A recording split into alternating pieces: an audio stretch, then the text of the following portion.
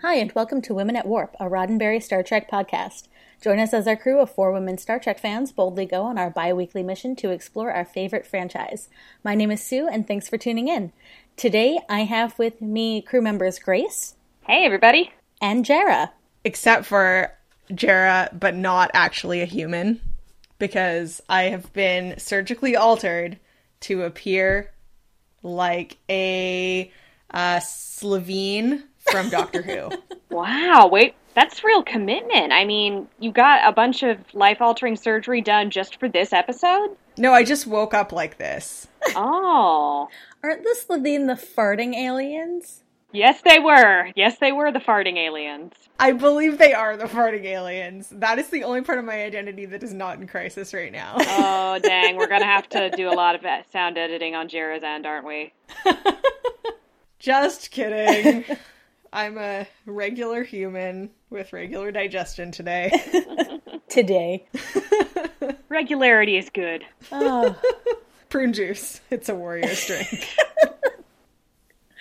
Wow, this is like the most toilet humory episode we ever started. Okay, sorry. 2 minutes in and we're already off the rails. Well, today we are eventually going to be talking about the episodes Face of the Enemy from TNG and Second Skin from DS9. But first... Oh my god, you also made a butt joke? Really taking down the class levels here, guys. This is what happens when we record after 9 p.m. I'm shocked it wasn't me who did it, though. So, Women at Warp, we are completely supported and funded by our listeners. And over at Patreon, you can help us out by giving as little as $1 a month. And it gets you access to some special patron-only content. And all of that support goes into hosting fees, convention fees, having things printed for material distribution, etc., etc., and that allows us to keep the show up and running. You will also receive our special patron love that we only give to patrons. It's just a tiny notch up from regular love. But it's better. You know it's better. And if you have a few spare minutes, we also ask that you review us, rate and review us on iTunes, or apparently as it's called now, Apple Podcasts. Both Jara and Grace will be at Star Trek Las Vegas coming up at the beginning of August. Damn right. Yeah, it's going to be great. We'll be putting more details out on our Facebook page, but at the moment it looks like we're probably going to be sharing a table with Priority One, one of the other 2 fabulous Roddenberry podcasts. So we'll have a space in the vendor's room to talk to listeners about the show, so that's pretty exciting. Awesome. And I will be at Dragon Con Labor Day weekend, and it's looking like New York Comic Con in October. So that is the convention schedule as of right now. Do we have any other announcements? Well, in a couple of weeks, I guess a month from the time you are listening to this podcast, we will be putting out our next book club episode. So it's not too late if you want to cram the book. It's not the longest read ever. It's The World of Deep Space Nine, Volume 1, with a story on Cardassian, a story on Andor, just post Deep Space Nine. So if you want to join our book club for that, you can grab a copy of that book and head over to Goodreads and search for Women at Warp, and you'll find our book club to join the discussion. And you will find our good reads. Ah. Where the reads are good. But where the reading's not so great, really. Excellent. I think that's all the announcements we have. All right. So let's jump right in. Okay, so we're crawling out of our space beds. We're kind of groggy. We're wandering over to the bathroom, maybe to throw a little water in our faces, and mirrors! What do we see in them? Yeah, both of these episodes almost start off with the woman character looking in a mirror and getting kind of shocked to realize they look like a totally different alien. I feel like a totally different alien every time I see my reflection first thing in the morning, too, to be fair. But with this, it's like a legit thing. Like, they have both been surgically altered to look like a different species. Yeah, so we've talked, I think, about Face of the Enemy a couple of times a little bit in the past. We talked about it in our TNG episode and our Romulan Women episode. And do you want to start with Second Skin? Sure. Sure, let's take go a little for bit it. of a deeper look. So this is the episode where Kira it basically gets a shocking transmission from Bajor that says, "You were actually in this Cardassian prison camp." And she says, "I don't know what you were talking about." And then on her way to Bajor to investigate, she's abducted. She wakes up on Cardassia, and it seems like she might actually be Cardassian. She's told that she was basically put in like a deep undercover mission, brainwashed to make herself think that she was Bajoran, and that she's going to be given treatment to recover her memories, that she's actually a Cardassian agent, and then used to basically spill all the information she's gained as Kira since then to rat on the Federation. So that's basically the plot there. Mm-hmm. She was in deep, deep, deep cover. Yes. At what point does it stop being deep cover, though, and just start being ridiculous? That's one thing I always start wondering every time I'm involved in reading some kind of spy-based media. It's like, how many double crosses is too many? Yeah, well, I mean, okay. So I had not seen this episode for a really long time, possibly since the first time it aired, and I really enjoyed it. And I think, so, you know, Kira is told that she is Ileana Gamor, who's the daughter of this legate, and the legate himself really believes that she's his daughter. And if you were watching this through the first time, at least I felt like I would have not been sure what was happening. I wouldn't have been sure if she really was. That'd be a very entertaining way to do this, to have this be the first episode of Deep Space Nine that someone else watches, and then they have to watch through all the Kira arcs and be kind of like, how much of this is real? No, even if it's not the first episode. I mean, this is early on. Yeah. Early enough, yeah. I don't know if I would have believed that at that time Star Trek would make such a drastic change to one of its main characters. Because that's a huge shift for that one character, from being, you know, a resistance fighter / terrorist to being the one of the race that she would fight against. Seska. Well, yeah. But she wasn't a principal. This was also significantly earlier. Well, this could have been Sweeps Week for all we know, and as we know, Sweeps Week makes fools of us all. But, like, this is still in the era of TV where, like, for the most part, you know that your main characters are going to be back to normal by the end of the episode. Mm-hmm. More or less, yeah. Well, we did have a comment from Lydia on Facebook who said, "Second Skin is an incredible episode. I remember the first time I watched it, I kept thinking, but what if it's true?" And to see Kira struggle with the dread and uncertainty surrounding her identity was really gripping. And for her to find some common ground with Gamor was a nice and unexpected turn of events. This is still one of my favorite episodes. And then she says that she also really wondered what actually happened to Ileana Gamor, which, good question, and says she didn't want to spoil it, but she plays a major role in a long arc in the relaunch novels. So that's exciting, and I look forward to discovering that when I get to it. It's another Star Trek discovery for us to look forward to. Yes, yet again, one of those things where you're like, I wish this had happened. Oh, it did in the novels. Good. Something. I just love, this episode is just so good. I enjoy it so much, both in the aspect that we really do get to see Nana Visitor get to sort of stretch her chops, doing a wide emotional range, but also it's kind of our Star Trek equivalent of the Manchurian Candidate, and I just really like that in concept alone. And again, it's just very well done in the sense that you're walked through so much of the episode with that it could really be real. It's not too outlandish considering the other things you've seen in Star Trek, and it's just a very interesting what if that we get just from the concept of this episode. Yeah, I mean, one way that this one differs from Face of the Enemy is that there's definitely this kind of gaslighting aspect, which someone else brought up on Facebook, where they're trying to convince her of something that she knows is in her heart is not true. And you can see how difficult it is for her to maintain, given all this overwhelming evidence that the Obsidian Order has manufactured to try to change her mind. So this whole idea of someone trying to convince you that you're crazy for believing what you know to be true. Which is a scary concept in and of itself to see play out on screen. Mm-hmm. Yeah, and I think it's really effective. And you have, Tekeni Gamor, who's her dad, her fake dad, and the Obsidian Order is trying to get to him because by like playing off his loyalty to his country, to his loyalty to his daughter. And even though he ends up being wrong, they, he is protecting her because he can see something like his daughter in her. Right. And then through him, she gets to realize another way that, like, not all Cardassians are alike, because he's another figure who's a dissident and wants things to be better on Cardassia and doesn't believe that, like, the occupation was the right thing.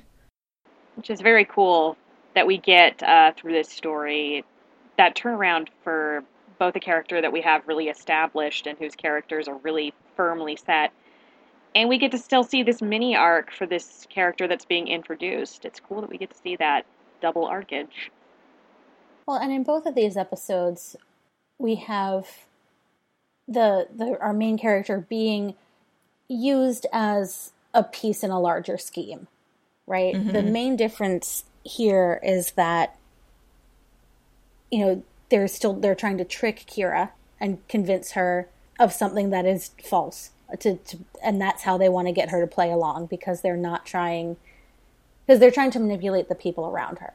With Troy, she gets the full story right off the bat. This is what we're trying to do. This is why we needed you.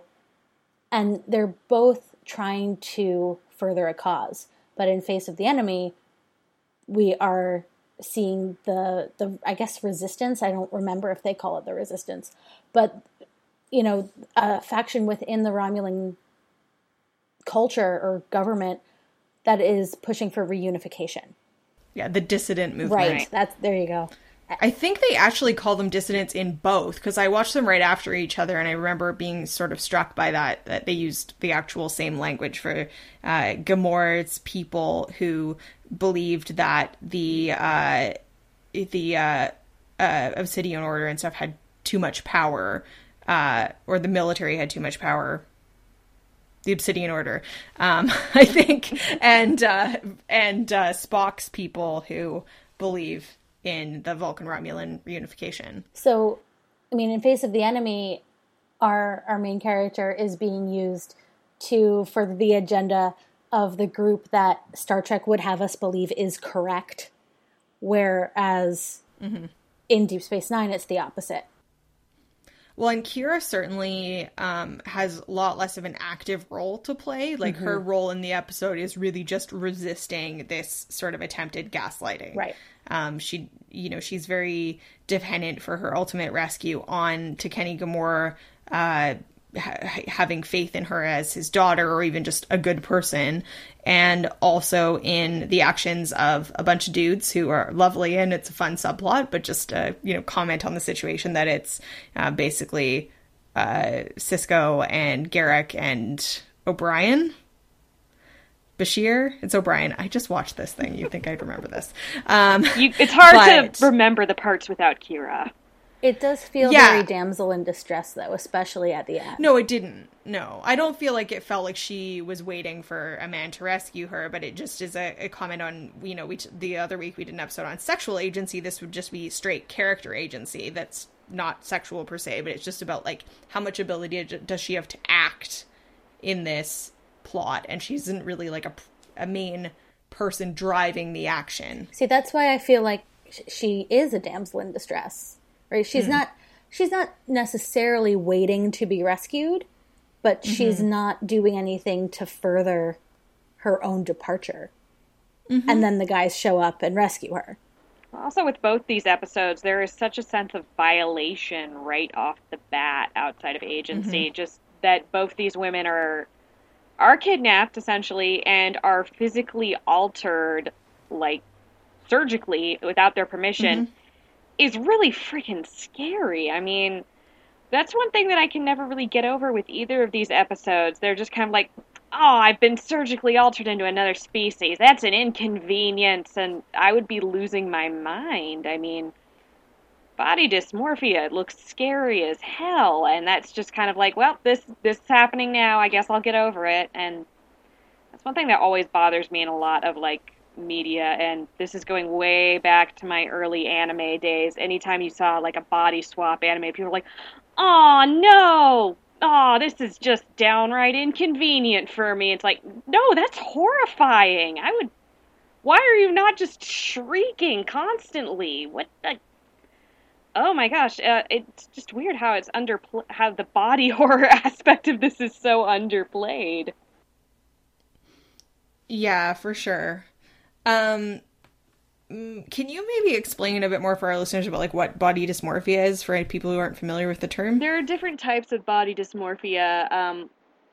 One of the more common forms is gender dysmorphia, I think is the term for it, where you are in the body you were born with does not feel like the body you are supposed to have. It's kind of common with the trans folk, and it's constant pain and discomfort kind of from looking at your body and from knowing you don't have the body that you believe is yours. There are also cases in the psychological and mental health community where there are people who will fixate on parts of their body that just don't feel right to them. It's considered in some circles, anorexia is considered a form of body dysphoria. There are also extreme cases where people will feel like they have an alien limb or a body part that is just there but doesn't belong to them. And looking into it, and like I said, it's scary stuff, and it's stuff that happens to real people. And again, it's never just really sits all that right every time I see it, just kind of like, different body, different day. It chaps the ass a bit there. Yeah. We had another Facebook comment that I know is like from Becky, who is, being funny, but also pointing out something creepy, I think intentionally, which is not to be too indelicate here, but has she had plastic surgery all over, or do Cardassians and Bajorans have the same things in their pants? And that she and Troy can be returned to looking precisely as they did before with ease boggles the mind too. If plastic surgery is this easy in the future, people would be doing it as casually as they change their hair color in our times. Well, this and the episode with that involves going undercover as Klingons just raises the question of, is it that easy? You can just kind of swap species. Well, at least they got to choose when they went undercover as Klingons. Yeah, definitely a better case there, but I'm just wondering, can you swap species superficially like that? And if so, does that mean we've got like a bunch of Vulcan Rachel Dolezals out in space, like talking about how we're just so in tune with the Vulcan way, Just well, you have like that one blonde Romulan. Yeah, maybe not that was Sela, but the other guy. Maybe that was his deal. Who knows? He just kind of showed up and was like, "No, this feels like my place." I grew up in a house without a replicator. I don't have an understanding of these people the same way humans do. I'm just a part of this at heart. Yeah, I feel like certainly Troy and Kira would have had to go to the bathroom at least once, and it is hard to believe that. Yeah, and it's hard to believe that this you would look my exactly crotch, the no! same. Just like below the neck.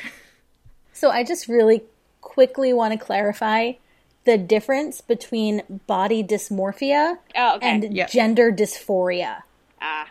Because they're slightly different. So gender dysphoria is what you were talking about at the very beginning of feeling that your body is quote unquote wrong for the gender that you actually are. Mm-hmm.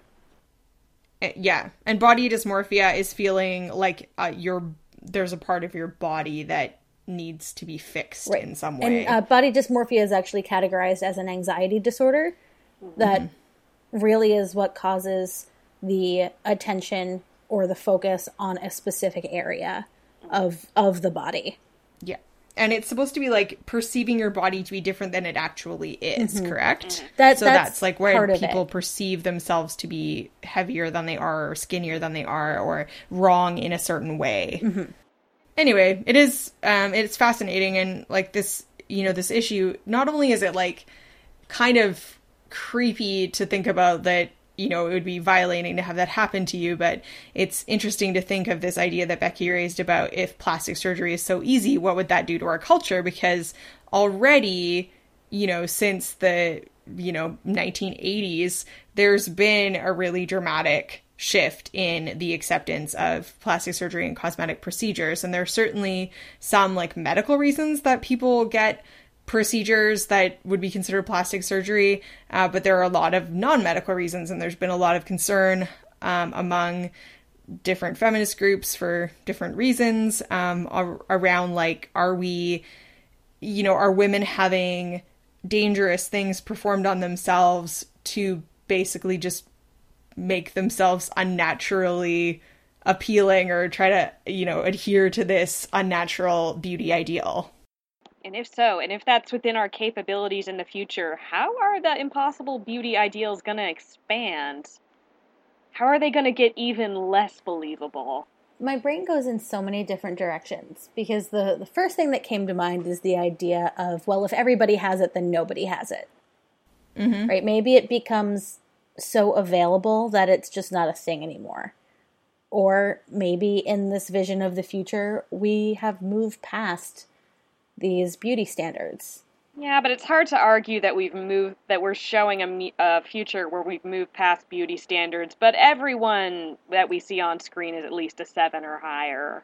Well, and there's also a salon that we see our women characters in more and than Dabo once. Girls, and Riker Sex Kittens created by Q, and holodeck babes who are men as well. So, there's certainly Star Trek has its fair share of reinforcing the same beauty standard because it's a show made in our time. So it's kind of hard to say, but it's interesting to think about, and I think that's I like that way of thinking about it. Is maybe if everyone could do it, then it would lose some of the exciting class novelty. But, I mean, in universe, it's reasonable to believe that this technology exists. If we just look at our medical technology, you can heal burns and cuts and scrapes immediately. That's basically reconstructive surgery, right? So it's reasonable to believe that the technology exists in universe. Maybe we never hear anybody say it. Maybe it's banned among the Federation, and they're not supposed to do it. That would be strange, wouldn't it, though, to ban cosmetic surgery, but to consider yourself like a bastion of freedom of choice and societal expression, but to choose to limit that would be very strange, because there are... Well, they banned genetic engineering, so maybe they saw it as a slippery slope. Now, that would be really strange, wouldn't it? Or maybe it's an ethics discussion debate. Who knows? Mm-hmm. But... does the risk justify the decision, or a medical ethics side of things, or a social ethics side of things? Man... We could have a whole podcast on this discussion. I mean, maybe we should have one probably on, beauty standards of the 24th century. And the hot new incoming trends. 3-breasted cat women. Are you hot enough for the look? I mean, so, even just stepping away from the beauty standard side of thing, we had another Facebook comment from Mark about the science. So I'm going to read a bit of this and then maybe throw it over to Sue's Science Corner. Oh, wait. Can we quickly do one more thing about beauty standards? Yes. Yes, beauty standard it up. I think my favorite part of Face of the Enemy, and by favorite, I mean most ridiculous, is at the very end when they're in sickbay and where it's implied that Crusher just finished the reconstructive surgery on Deanna to give her own face back. She has a full face of makeup. Maybe that's just Troy's face at this point. It's medical. She had it tattooed laser, or what do you call it? A dermal regenerator / makeup applicator. Handy. You can just burn the blush right into your face. Yep. That is pretty great. I also, it's handy that both of them had basically built onto them, but I also don't know how they got Troy's hair all back. Yeah, well, it's interesting, too, that... They can have a dermal regenerator, they can have a hair regenerator. A hair grower, yeah. Yeah. But speaking... It's like that Barbie, or that doll from the early 90s that you would just crank its arm, and its ponytail would grow. Yeah. But so when Kira is a Cardassian, in the little... I guess, indent in the forehead, hers is, blue. Yeah, the women's are blue. You see that on a lot of the women. Yeah. I think it might actually just be a Cardassian women But thing. Is that biological, or is that makeup? Good question. I would be really curious to know if Cardassian women, put color there as, instead of eyeshadow. I just remember hearing that they had it as, a visual marker for male and female Cardassians. For the females, they've got the spoon is blue, and one or two of the ridges on the neck are blue. I had no, okay, yeah, that's a great question, because I don't know. If anyone knows, you should write us an email and tell us, or post on our Facebook. I always assumed that it was a biological thing and not supposed to be makeup, but I could be wrong. It could be like a style. I like the idea of it in world being just a thing that's accentuated with makeup, like the way you darken your lips, even though they're naturally pink or red. Something like that. I just want to see a bunch of Cardassian women in a Sephora, like trying on different shades. Oh, you guys, Space Sephora. Oh my god. Sephora. That's the one on Kronos, right? Yes. That's where you can paint your lips with the blood of your enemies. Although store-bought is fine. That's amazing. So, stepping back from the beauty standards aspect, there's another part of the cosmetic surgery thing we need to talk about, which is the science, which was brought up by Mark on Facebook. And then we'll throw it over to Sue's Science Corner.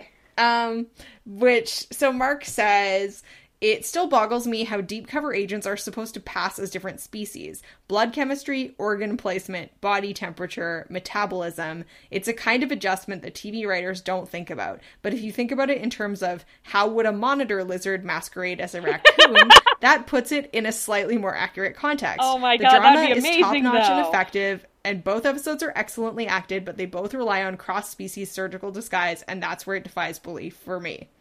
What if they did it again, but got into, like, the Thing territory, where they're like, okay, we gotta do a blood test here. It's like, no, I am absolutely Craig the human.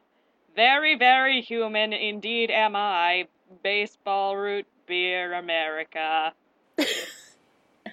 But I think the analogy he gives is actually a really good one, because we know both the Romulans and the Cardassians to be, like, a little bit lizard-based. I mean, more so the Cardassians, but they both, like, it's implied that they're both, like, a little bit cold-blooded, that they both prefer a warmer climate, especially the Cardassians, with, like, how Deep Space Nine was supposed to be all muggy and hot and nobody could handle it. Also, wouldn't that mean they'd just be able to, like, do a scan of Kira's internals to be like, oh, yep, these are human intestines, not Cardassian. Unless they can do plastic surgery on that, too. Right, they didn't alter her DNA, which they say in the episode. Yeah. Yeah, but, like, all it would have taken is for one of them to get cut. Yeah. And you'd see that the Kira internals would probably be different, yeah. Or, sorry, brown blood. Yeah. The Cardassians have brown blood, and presumably the Romulans have green blood as well. They always struck me as a little blue-blooded, personally. I thought that they were like the Vulcans in that. I would assume so. Yeah. So, I mean, either way, it would be pretty easy to tell if just, like, someone accidentally, you know, slipped and cut their finger on something. That would have been a great reveal for Kira, like, oh, well, let me just pass you this. Oops, I cut my hand. Look, red. And neither of them are inconvenienced or reacting to their surroundings. Like, it's Not presumably really, no. hotter With, and like, stuffier. heat. Yeah. And Troy has no issues adjusting to that big, bulky shoulder pad uniform. She's pretty much wearing a couch cover. I mean, Kira's used to hanging out in a Cardassian space station, but you'd think that she would have been less bothered by the climate on Deep Space Nine and things if she had just secretly been a Cardassian all along. Right. Ooh, that would have been good. But yeah, it's really weird that no one thinks to just pick up a tricorder. Because, I mean, we know that tricorders can be, like, life signs. They're Kazon, so it would be pretty easy to just scan someone or have the computer scan them. But there's not a huge reason to have anybody do that in either of these episodes. Yeah. Like, they don't... Well, certainly not the second No, scan. but it wouldn't be Right. hard to do either.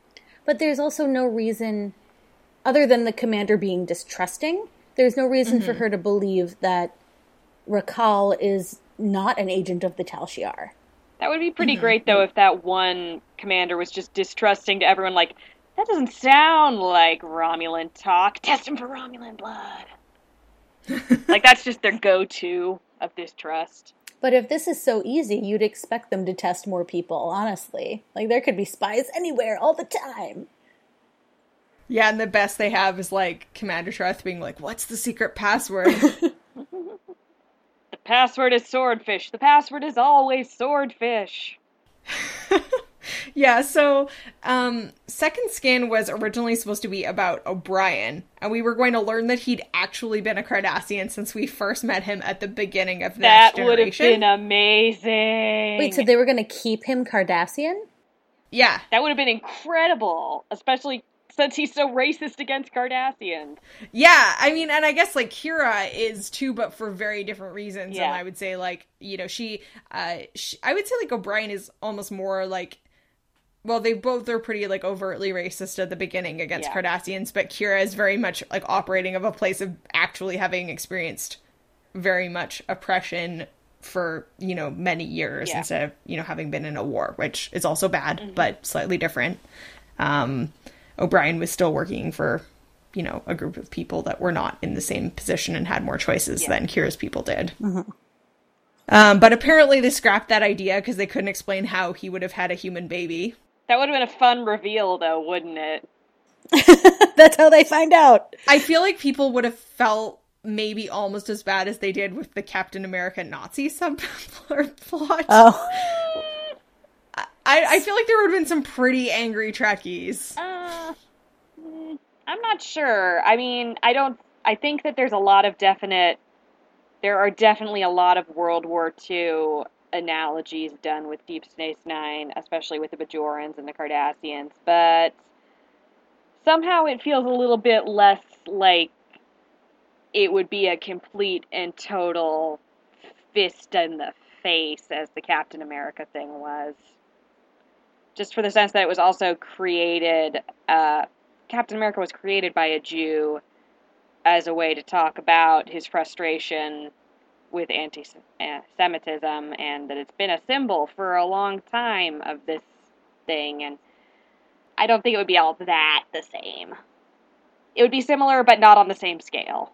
Yeah, for sure. Well, I don't know, how would you have felt after watching O'Brien on The Next Generation, and then suddenly, would you just been like, awesome? Well, I would have known that on Deep Space Nine they would have actually followed through with it and tried to have some explanation and actually made the character grow or expand somehow because of it, and not inevitably pay the whole, oh no, it was just a dream or whatever that you just know they're gonna do with Secret Empire. And then they'll be like, haha, none of this was our fault now. You can't hold us accountable. No. You still... Ugh. The whole making Magneto a Nazi thing that really stung. God. I am so sore over this right now. Yeah, I mean, you're right that it would have depended a lot on the handling, that certainly, you know, it would have been interesting to see how the rest of the crew would grapple with getting to know O'Brien again as a Cardassian, and could have challenged these, you know, ideas that we see reinforced in Star Trek that, you know, race gives you innate character traits. That would have been really interesting to see explored also. Yeah. So then after they changed it to be about Kira, the writer Robert Hewitt Wolfe, who was very inspired by Philip K. Dick's Do Androids Dream of Electric Sheep when he was writing this episode, he wanted it at the end to be ambiguous whether Kira was actually a Cardassian or not, and wanted that to emphasize a message that our identity is based on experiences versus actual origins. And his quote was, "She has been Kira Nerys, she may be the real Kira Nerys, she may be a replacement, but she's Kira Nerys now, and it doesn't really matter. Your identity is who you are. It doesn't matter how you got there. It doesn't matter whether it's true or a lie. If you've lived it long enough, it's true." That's a phenomenal message. Yeah. I really like that. But it makes no practical sense. No, exactly. Not really. For the reasons outlined previously. Right. Not the message makes no practical sense. The, outcome of... Yeah, the science makes no sense. Right. That you wouldn't be able to tell whether she was Bajoran or Cardassian. Unless they had been arguing there was some form of, genetic therapy or something. It would be pretty great, though, if they reached this resolution of, no, I'm Kira Nerys. I can go home happy. She just walks into Bashir's like, oh, shh, we didn't notice that. Sorry.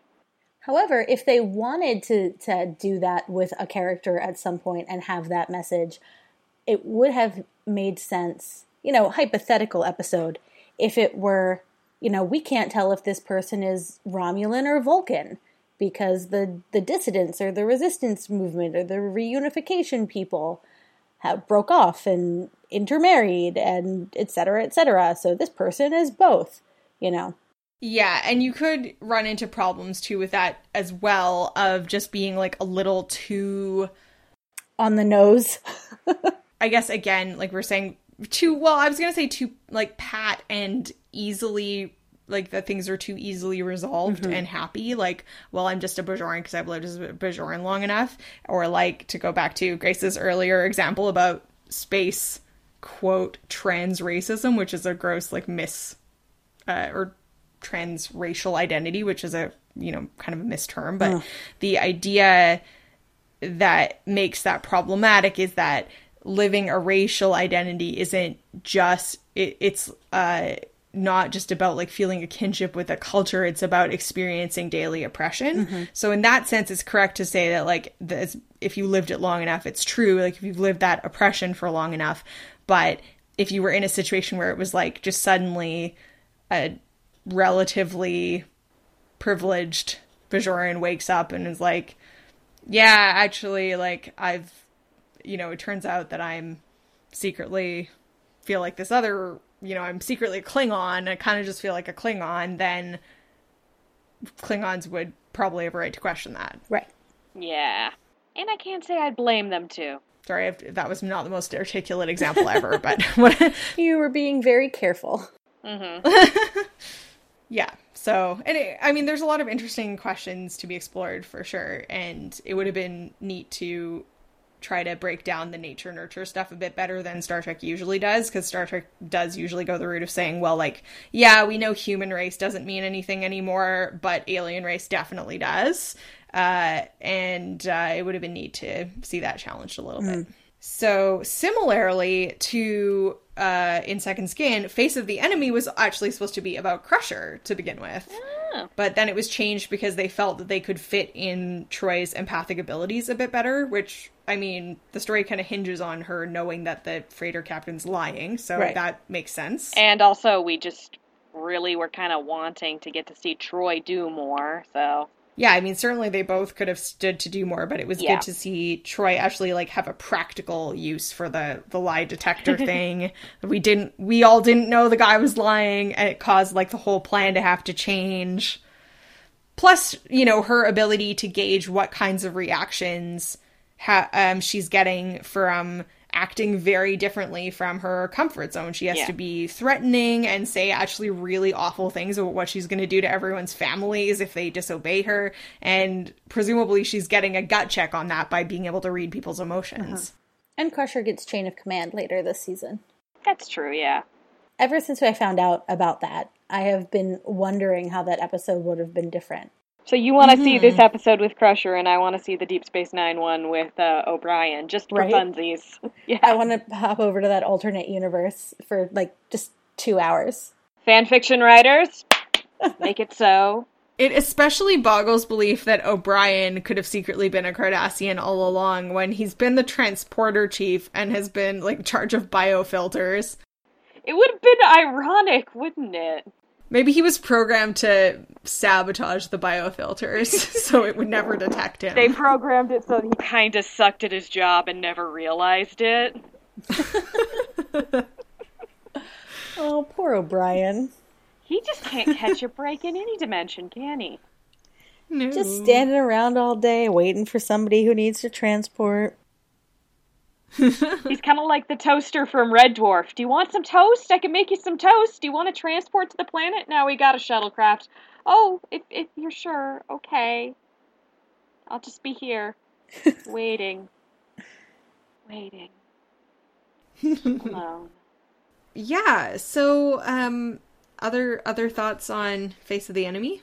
Face of the Enemy is definitely...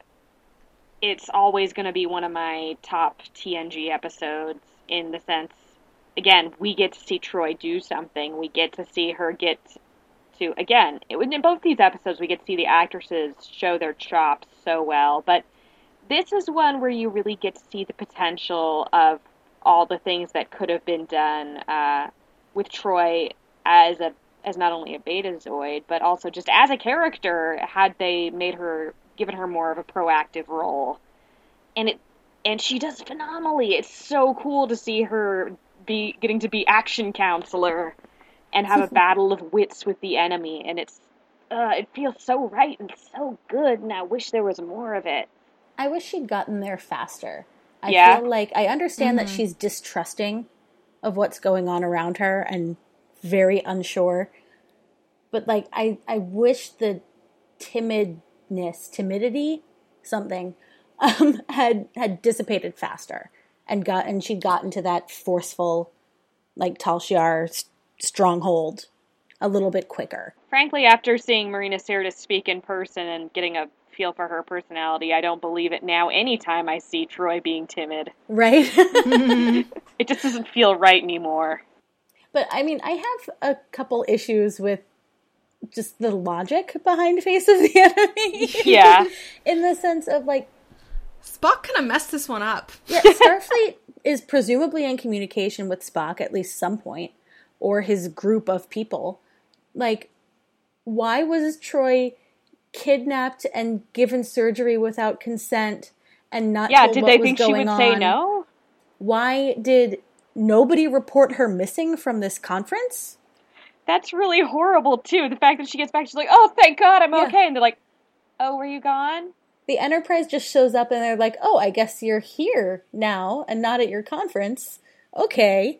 But, like, they just as easily could have just ordered her on this mission. There's no reason for the kidnapping and the non-consensual surgery. I guess they just wanted to do it so they could have that reveal opening scene. Yeah, they get to the reveal a lot faster than Second Skin, which starts out with that, you know, Kira maybe isn't going to show up to hang out on the holosuites with Dax, and that's, like, it's kind of a fun little exchange. It's good to see them doing friend stuff, but it takes longer for her to get abducted and find out that she might be Cardassian. I mean, I guess the only logical explanation is Troy wasn't really at a conference. It was the secret mission all along. Dun, dun, dun. Oh, I was just thinking she was at something she didn't want to tell the Enterprise or the Federation about. So she, like, it's like when you go to your friend's house for a sleepover, or like you tell your parents you're going to a friend's house for a sleepover, but then you actually go to your boyfriend's house. Are you saying she was meeting up with Tom? Maybe. Or I'd like to think that's just the phrase she uses for a lot of things. Excuse me, I gotta go meet up with Tom for a minute. Are you talking about Thomas Riker? Yeah. I thought we were, yeah. Yes. Maybe the guy from Haven realized he actually wasn't meant to be with blonde lady from his dreams, and he's been seeing Troy on the side. No, that would not make it any better. I'm gonna make meeting with Tom a euphemism now. Well, yes. So, yeah, it does, and, like, yeah, it doesn't make any sense that they wouldn't just, like, take her aside at the conference. You know, maybe they don't want the Enterprise to know for some reason, because the mission is that top secret. So they take her aside at the conference, they're like, hey, we have a super top secret mission from you. How would you feel about being a Romulan for a week? I think she would be like, super down for that. Yeah. Well, she says, why did you kidnap me? And he says, well, you might have said no. Yeah. Oh, for God. And she's like, yeah, that's reasonable. No, don't be okay with people being kidnap happy. Just don't take any of that. That is never a good reason. No. Yes. Never a good reason. Man, yeah. And then it really does all rely on her being able to tell whether or not the freighter captain is lying. Because then how are they going to get her back if they just handed off the cargo to the freighter captain and then the freighter handed off the cargo to the Enterprise? And how are they going to get her back? And they never really explain that part. You know, frankly, I don't have a lot of faith in their plan. Or at least the planning that went into it. It was a pretty bland, low Luckily, plan. like, all the scenes with her and Tereth just make up for it. Yeah. It's this episode has got some good. That dinner party. Yes. Yeah. That's a spicy Romulan meatball. I do love that she has no idea which dish the commander is talking about. Yes. And then just plays it off. It's so good. Mm-hmm. Or, like, what professor she had at the academy or whatever. And I also kind of I like how Picard doesn't let her be really just like overly modest about the role that she played in it at the end, where she's just like, oh, it was all what's his name buddy that died who did it. And he's just like, well, you both did it. You know, I think we all want one of our misadventures to end with Patrick Stewart saying, no, you kicked some ass there. It was rad as hell. Yes. That's all we really need at the end of some days. Exactly. Yeah, we should hire a Patrick Stewart impersonator and just get him to say, you really kicked some ass today, and then you can just play it.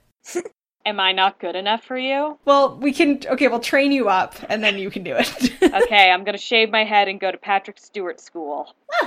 Nice. Well, you know, you're starting several years behind him, so you can got some time to catch up. I'll get there. Yeah.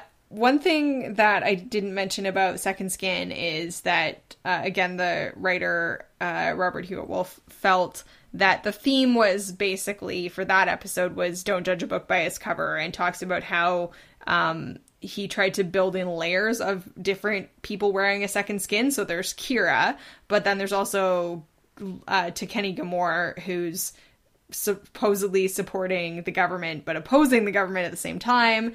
There's the Defiant that's being camouflaged as a freighter. There's Garrick that is more of a spy than people thought. There's Cisco. Cisco looks like a Koberian captain, and Odo looks like a bag. Odo looks like a bag. So yeah, he's feeling glad. He's sunshine in a bag. So I appreciate that. So I definitely say the episodes have different messages, because I don't think the message of Face of the Enemy is don't judge a book by its cover. What is the message of Face of the Enemy? Don't kidnap people. It's really frickin' rude. Fake it till you make it? Yeah, let's go with that. Oh. Empaths get shit done? Yeah. Message was follow your dreams. Whatever it was, I liked it. Yeah, it's good stuff. Should we rate these episodes? Do we have any final thoughts before we move to rating? Both very good, both taking a different handle on pretty much the same plot, but going in different directions with it, and both doing it well. I think this is a standard sentiment whenever we talk about traumatic experiences for our women characters. I wish we had some kind of follow-up. Yeah, that would be nice. In the future, either of them mentioning, hey, remember that time I was a Cardassian? That was messed up. We do kind of get some, we get, the Legate comes back a few times in Deep Space Nine, doesn't he? Yes, he definitely comes back. But we don't really get Kira or Troy reflecting on this experience. Yeah. Yeah. Yeah, we don't see either of them really deal with the experience of being abducted and altered and thrown into this situation. To be fair, we don't see a lot of things followed up on in Star Trek. Right. Well, that's to my point before. We're still in the era of serialized TV. But Jared, do you have any final comments on these two episodes? No, not more than I've already said, but if we wanted to rate them, we could rate them. Let's do it. I give them 6 out of 10 powdered spoons and 8 out of 8 oversized shoulder pads. 6 out of 6 and 8 out of 8? Yeah, 6 out of 6, 8 out of 8. Wow, okay. Those are good ratings. I really like both episodes. Yeah. I will give them 9 out of 10 coworkers with whom one deserves to share credit equally. Very nice. At least. You deserve credit for that. I would really love my rating to be non-consensual surgeries, but that's a bad thing. It should be like negative 50. Negative 10 non-consensual surgeries. Yes. Oh dear. That might not be how math works. Oh, that's horrifying. It's how math works if I say it is. It's not how grammar Certainly works. None of us know any better. Not Wow. me or Grace. Okay, so I think that wraps it up for us tonight. Grace, where can people find you on the interwebs? You can find me on Twitter, of all places, at BoneCrusherJank. And Jarrah? You can find me on Twitter at JaraPenguin or on Tumblr at TrekkieFeminist.tumblr.com. And I am on Twitter at Spaltor, that's Spaltor. If you want to reach us as a show, as a whole, you can do so on Facebook, facebook.com/Women at Warp, or on Twitter at Women at Warp. You can also send us an email at crew@womenatwarp.com or visit our website and blog at womenatwarp.com. And finally, for more from the Roddenberry Podcast Network, including the latest from Priority One and Mission Log, head over to podcasts.roddenberry.com. Thanks for joining us.